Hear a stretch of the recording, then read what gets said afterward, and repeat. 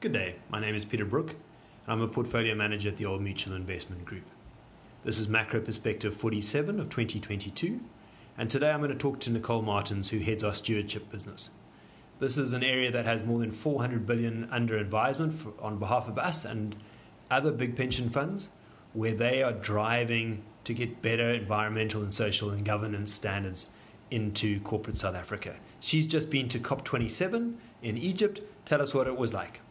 It was great. It was overwhelming and it was hot, and there were 45,000 people all talking climate, about 10,000 of which actually got lunch because of the under catering. Okay, wow. So what was your key takeaway? The key takeaway, as always from the COPs, is that the problem we face is significant and we are running out of time to take action. We need to do more and we need to do it fast. Okay, so what's Old Mutual doing about this?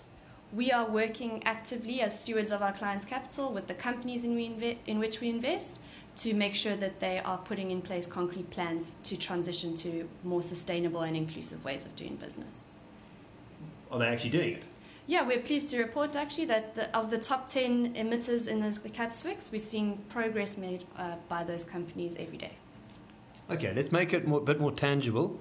How did Team South Africa turn up, and where are we on getting all these billions that we need to transition from an old-style, coal-driven economy into something modern and new? So Team South Africa did really well this COP. Everybody loves Cyril. They also like the Just Energy Transition Investment Plan. Last year we secured $8.5 billion toward that plan. This year we managed to lock in another $10 billion. It's a far cry from what we need, and government definitely can't do this on their own. We need SA Inc. to step in and support the transition plan. One area that's a clear opportunity to do that is in transformation of the energy grid through renewables. The progress there has been slow to date with the reprograms, but we expect that that's going to accelerate now with support from this plan.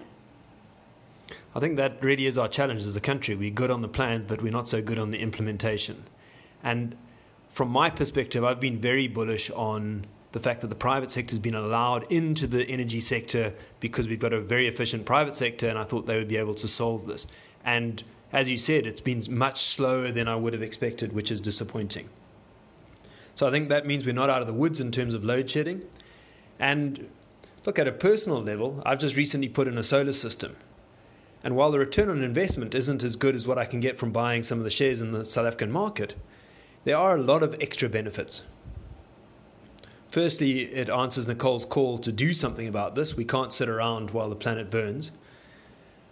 The second big element is it reduces stress in my life, and probably more importantly, my wife's. And much like the intangible benefit of better risk-adjusted returns, I think this is incredibly valuable. Finally, you've got to remember this is a very tax-efficient method, because what it does is it reduces your costs going forward. Whereas if you're getting more income, you pay tax on that. When you save on costs, that's a permanent benefit with no tax deduction.